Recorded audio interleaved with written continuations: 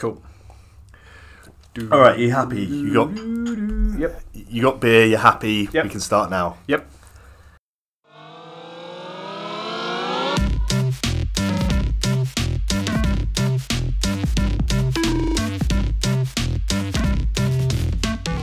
This is I Might Be Wrong, a podcast hosted by myself, Rich Newnham, and my co-host, Mr. Henry Salmon. Welcome back. This is episode number, I think it's 8. Maybe. Are we on 8? Maybe. Let's go with 8 for now, and then when it's labelled differently, people can laugh at us. So, after my selection of Michael Kiwanuka last week, it's your turn.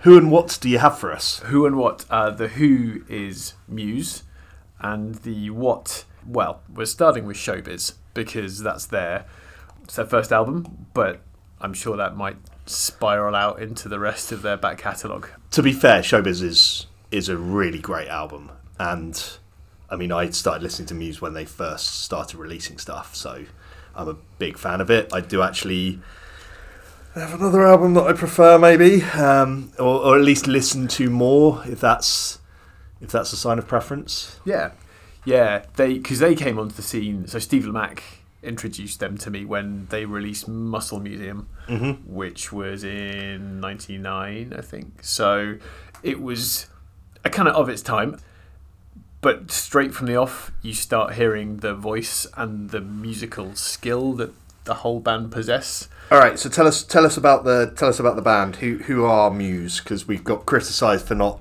actually telling people anything about the bands that we're talking about. So Muse are from Devon, from Teignmouth, and I reckon part of the reason why they're so interesting is because Devon is so boring. Well, they've literally said they would not be in a band if they hadn't grown up in Devon, and the only reason they started Muse was because they were bored. Yeah, well, there you go. So there's Matt Bellamy, Chris Wolstenholme, and Dominic Howard as the three-piece. The guy that everyone obviously knows is Matt Bellamy, the frontman, mainly because he's verging on musical genius, I think, and does a lot of the writing. His background seems to be kind of multi-instrumentalist. I don't think he was ever trained formally in anything except classical guitar, where I read that. Oh, really? I didn't know that. But he can play the piano brilliantly, and his vocal range is pretty bonkers. So, and he also does a mean vocal guitar solo noise. He does, doesn't he? And I don't know if he's putting that through a pedal. So it's recorded it's recorded as if it was a guitar, but it's him singing into a mic through the amp, and then what comes out there it's the solo, I think, on Muscle Museum. Yeah, that'll be it. We should mention, of course, that we are putting together playlists for these podcasts because copyright is a bitch. And so if you haven't discovered this yet, we have playlists for every podcast. So if you want to go and get a feel for Muse and what Muscle Museum sounds like, go and have a listen to that and then come back to us or have a listen afterwards. Yeah. You're cool. You're the listener. So that was the starting point, and then they started to release stuff fairly regularly, and they got known in the press. So they then went on to release, I don't know if it was straight afterwards, but the song that caught my eye was Unintended, because that got onto Top of the Pops, and it's their kind of piano ballad. It's very quiet. Well, there's a couple of songs like that on Showbiz, because there's Hate This and I'll Love You as well, which got almost zero attention, but was the first song I ever heard off that album.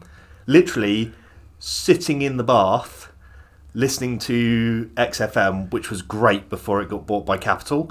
So I was listening to that in the bath, and this song came on by a band called Muse, and I listened to it and was like, oh, this sounds amazing, I love it. It's sort of a bit like Radiohead, maybe a little bit. Yeah. And I thought Muse was spelt Mews, so it took me took me a minute to find them on the internet and actually have a proper listen to their stuff. Okay, my release is slightly wrong. It was Sunburn was next, which I think Lamacq also played. I definitely remember him playing that.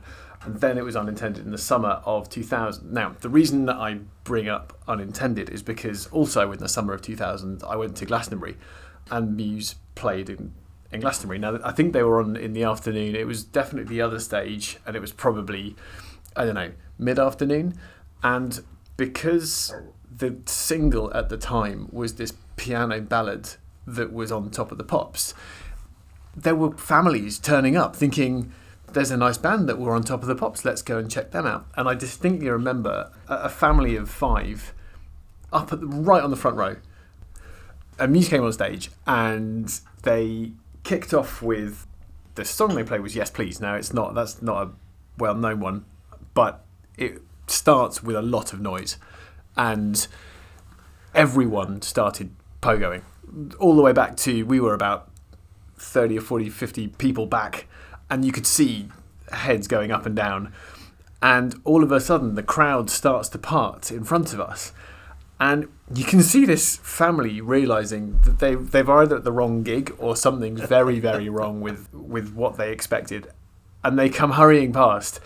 And actually the Glastonbury crowd were amazing. They all just pushed back, let them escape, and then everyone flooded back up to the front again and started going nuts. To be fair, I think you do get that at places like Glastonbury and those kind of festivals where people are nice, as well as like they want to go and see those rock bands, but they understand what's going on there. Exactly. But the rest of the set was nuts. It was a little bit...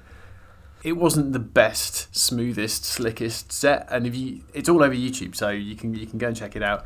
The musicianship is all over the place, and you can tell they're having a good time, but it's a bit rough and ready. But we all loved it, and that's when you start to see this isn't some manufactured band that have gone into a studio to perfect everything. Bellamy was on stage doing all sorts of funny things, and even then he had his guitar, which he could squawk funny sounds out of, and he was playing with pedals and bouncing around. Well, he's always been into the pedals. He's always been a guy who wants to dick around with sounds and work out, I want to make this noise, how do I make this noise? Yeah. Rather than just accepting the limitations. I mean, he's had pedals built into his guitar and custom built all sorts of things. So he's definitely one of those musicians that wants to push the boundaries. Yeah. But they also have, it's kind of a magical combination of both pushing the boundaries and also having that raw energy and that, like you say, the excitement on stage. Because I didn't see them in the early days. I was sadly missed out. I've got a friend, a guy called Mark, who I was really good friends with at school and still sort of in touch with. He's a really great guy, and he was really into the gigs. I used to go to gigs with him at Bristol Uni and up in London a bit as well. But he and his girlfriend at the time went to see Muse in the Birmingham Academy 2, which is the tiny little room upstairs. Right. And that would have been around the same time. And they were just blown away by how much noise 3 guys could make. Yeah. I think the first time I saw them properly was Isle of Wight Festival in 2007. Oh, cool. And it was the first time I'd managed to get to Isle of Wight. I'd been wanting to go for years because it always has really good indie and rock lineup, and there's always like legends and things like that on the. So it was Rolling Stones was the year that I went, and they were on the Saturday night. They blew me away. They were better than the Stones. Even at that point where they're 7 years into the career, they've still got that raw energy. Because at that time, they would have released Black Holes and Revelations. Correct. Which is the one, probably the album that I've listened to the most. Yeah. And then that's quite a change from, actually, if you go through the 4 albums that they've released up to 2007, you've got Showbiz, which is kind of quite pared back, and then it moves into Origin of Symmetry, which... Showbiz is a little bit... not unbalanced, that's the wrong way of putting it, but it has the extreme. So it's either turned up to 11, all of the rock, balls to the wall type stuff, or quiet and melodic things like Unintended and Hate This and I'll Love You, which I guess is great for a debut, but you can see the evolution on each album. I think that's where you're going with that. Well, so I heard Origin of Symmetry when I was travelling. So I went backpacking and... On his gap year. Hey, I worked for like 6 months in a prawn factory, shoveling prawns. Now that is proper dedication to get around the world. So God. There's no trust fund there. That is a prawn shoveling. Stank of prawns for your entire travels. Night shift. Yeah, didn't eat a prawn for another 2 years. Not on those Barbies in Australia. No way. And I got as far as Australia, and obviously I was travelling with CDs, and I'd had the same 20 CDs on loop for about 2 months by the time I got to Australia. And I remember... For the kids listening, a CD is a small plastic disc that you put into a machine and it plays just one album. That's it. Yeah, and then if you scratch the CD, You're it's fucked. doomed. So You're effed. So yeah, I ended up in an HMV in Sydney, so downtown Sydney, and I saw this album, and I hadn't really been following the music press, and I'd had Showbiz in my CD case, and so I thought, oh brilliant, let's listen to this, and I put the headphones on, and I think you've done this too. I think we discussed this another time. But you're listening to this music coming down the phones, and Newborn builds. And kind of builds, and you think it's done its thing, and then it just carries on, and you're just thinking, "What the hell is this piece of music?" Newborn's amazing. And what an intro that is! I think it's their best song. You can't beat that. Actually, maybe Butterflies and Hurricanes. I think there are probably 4 or 5 tracks that I would struggle to pick a favourite.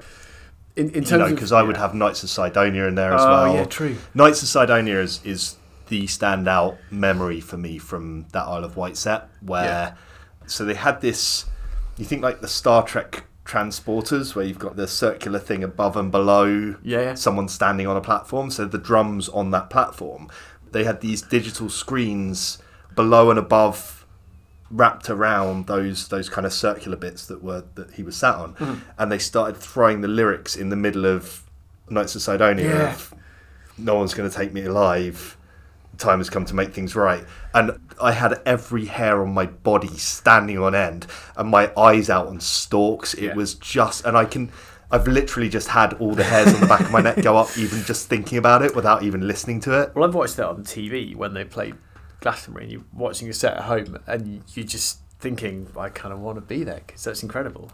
But yeah, so I sat in this Sydney HMV, listened to the one song, and then just ran to the front desk and just said, "Take my money. I don't care what the rest of the album's like. I'll just listen to the first song and repeat." It's the Fry from Futurama moment. Take my money. Wave it at the counter, throw it in their faces, and run off with the CD. Yeah, completely sold to me. I think I bought that album week of release. Yeah, because I have to own that. It's so good. It's such an incredible album, and not just. And that's the thing. There's a weird thing with Muse. The first 3 albums, I think, I basically just love them all straight off the bat.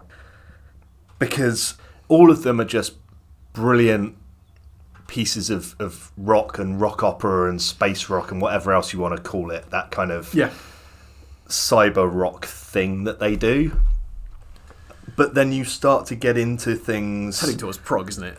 It is prog-ish, I guess, but it's louder than most prog and has more of an edge to it, I think. And then you get out of Black Holes and Revelations, which was, again, fantastic. I love that album so much. And you get into The Resistance and The Second Law and Drones and last year's Simulation Theory. And each of those albums feels like Muse have always had this, well, they're just over the top and massively dramatic and operatic and blah, blah, blah. And people throw this criticism at them. And it almost feels like Matt Bellamy challenging critics and just being like, well, we're going to ramp it up to 10x the last album. And then people just go out and buy it anyway. And it's like, it just feels like every time they've ramped it up again. And the last couple of albums, probably all of those albums, I've listened to them and be like, oh, it's a bit over the top, guys. But then I go back and have another couple of listens and another listen and another couple of listens, and I'm like, it's good. No, now I love it. Now I love it. It's just amazing. Have you seen the artwork for Simulation Theory? It's so 80s. So I remember the video to Something Human.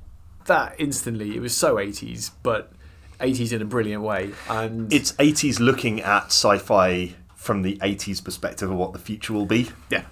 And yeah, how can you not love that? I mean, it's got its place, and a lot of the people that I guess we'd hope to listen to this podcast will think they've gone too far.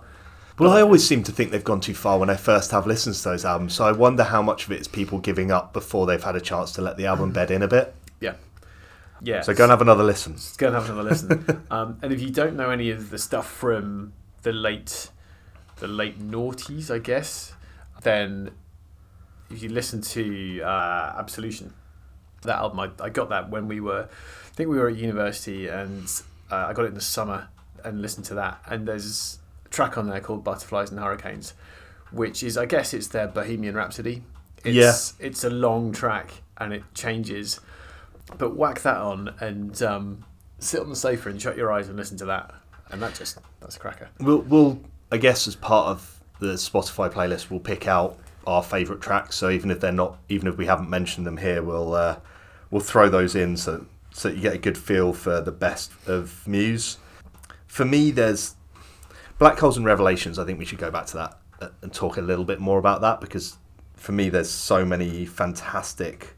Starlight, Supermassive Black Hole, Map of the Problematique as a series of 3 are just unreal. Yeah, I don't know, because I bought this album and it's probably one of my least played Muse albums. Really? And I think it's just because they started to lighten up a little bit. It's not a full-on assault on a sonic assault. They try to use it a bit more sparingly. It's where they've got a bit more rock opera rather than outright rock. Yeah. But I like that stuff, and it's not as over the top of some of the later stuff.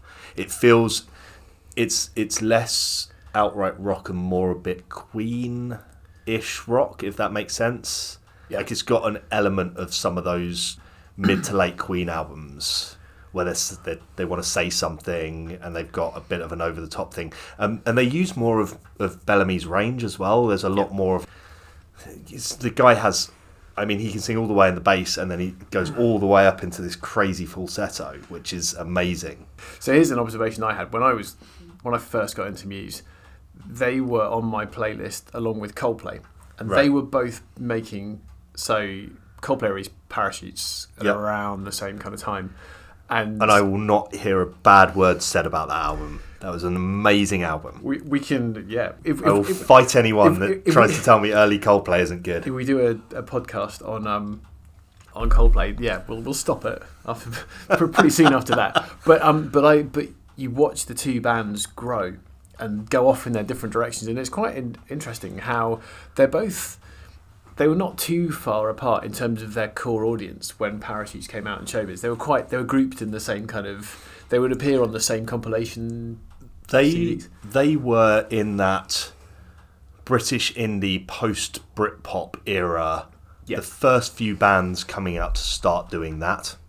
Yeah. And because you had bands like Keane in there as well, and a lot of those bands have fallen away, and it's only really Coldplay, Muse, maybe a couple others that have managed to make careers out of it. Yeah. And the interesting thing for me, you talk about that, and I totally agree with you. The interesting thing for me was that Muse, when I first started listening to them, what hooked me in was the almost consistency of Muse's music and Matt Bellamy's voice with some of the Radiohead stuff that I'd been listening to that was OK Computer and Into Kid A. Yep. And so I thought they were going to be the next Radiohead, and it turns out they're the next Queen instead. Yeah.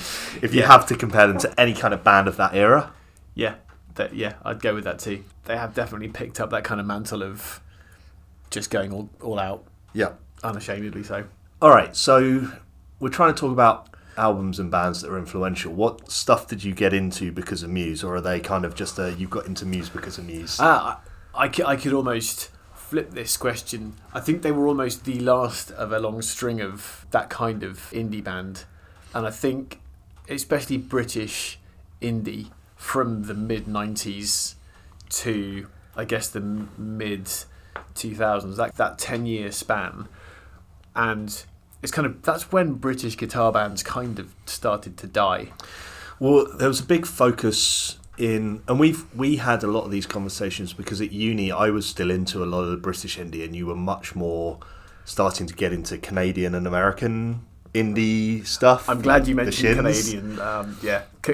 We can have a whole section on Canadian music. The Canadians are amazing. I definitely think there's a lot of stuff that comes from Canada that a lot of people are either unaware that band is Canadian, or they've heard the music and they just don't know who the band is, because there's a lot of great stuff there. I mean, we're going to talk in the near future about Arcade Fire, and I mean, they're not all Canadian, but that band and the sound originates around the Montreal scene that they were in. I think Muse Muse for me echoed, I think in a similar way, echoed a lot of the bands that I'd been into. Yeah. And they didn't necessarily get me into anyone in particular, but they sort of carried that torch for a long time for me, where I just continued to listen to album after album of theirs. And I don't think there's anyone really doing that similar kind of ridiculous, over-the-top operatic rock music in the way that they are and in the way that Queen did in the 70s. I don't think anyone's tried. I think No. they'd be nervous to like go up against that. Well, I don't know that they're necessarily taking Muse on in that way, but you know, you have scenes around bands, right? So you think about Britpop and it was all Oasis and Blur, but there were all these other bands that record companies were trying to push because they needed their version of Oasis and Blur. Yeah. No one's, despite how immensely popular Muse are, you know, these are guys that have been doing stadium tours for well over a decade now. Yeah. No one's really tried to push their version of Muse, and maybe that is because they have such a difficult... You can't manufacture that energy and that sound. Yeah. If you look at the musicianship that's going on, it's not just the front man. You've got a drummer who can just play on it. You could put him on stage on his own, just like start playing, and he'd go. And some of the bass lines that you hear, well, I was going to say start naming songs, but actually just go through the entire Muse back catalogue and just turn the bass up and listen to what riffs he's playing. It's amazing. Well, I think it wouldn't work if he wasn't, because obviously Bellamy is playing either guitar or piano on any given song, and sometimes both, but he'll switch between the two. And so you need that bass to be interesting enough and musical enough to be doing something for the song, not just, you know, your standard plodding bass line that is keeping time along with the drums. Yeah. I genuinely don't think, unless all three were incredibly talented musicians, you just couldn't have a band like Muse that's a three-piece that's as inventive and produce the output that they have done. Yeah. Simple. Cool. Sorted. Yeah. So Muse, go and listen. Go and listen. So you're focused on Showbiz as the album that you really think. Yeah. And I'm going to have to say Black Holes and Revelations for me. So I think if you want to get into Muse, have a listen to those two albums and go from there. Yeah, or just listen to Newborn on loop like I did in Australia, and then you're away. Yeah, if you don't like Newborn, just don't bother. I mean, not with Muse, just with music generally. Like, music's not for you, I'm afraid. All right, thanks for joining us. We will be back in hopefully a week's time. We will chat to you then. That is. Thank you for listening to I Might Be Wrong, a rather rambly podcast about music hosted by myself, Rich Newnham, and my co-host, Mr. Henry Salmon.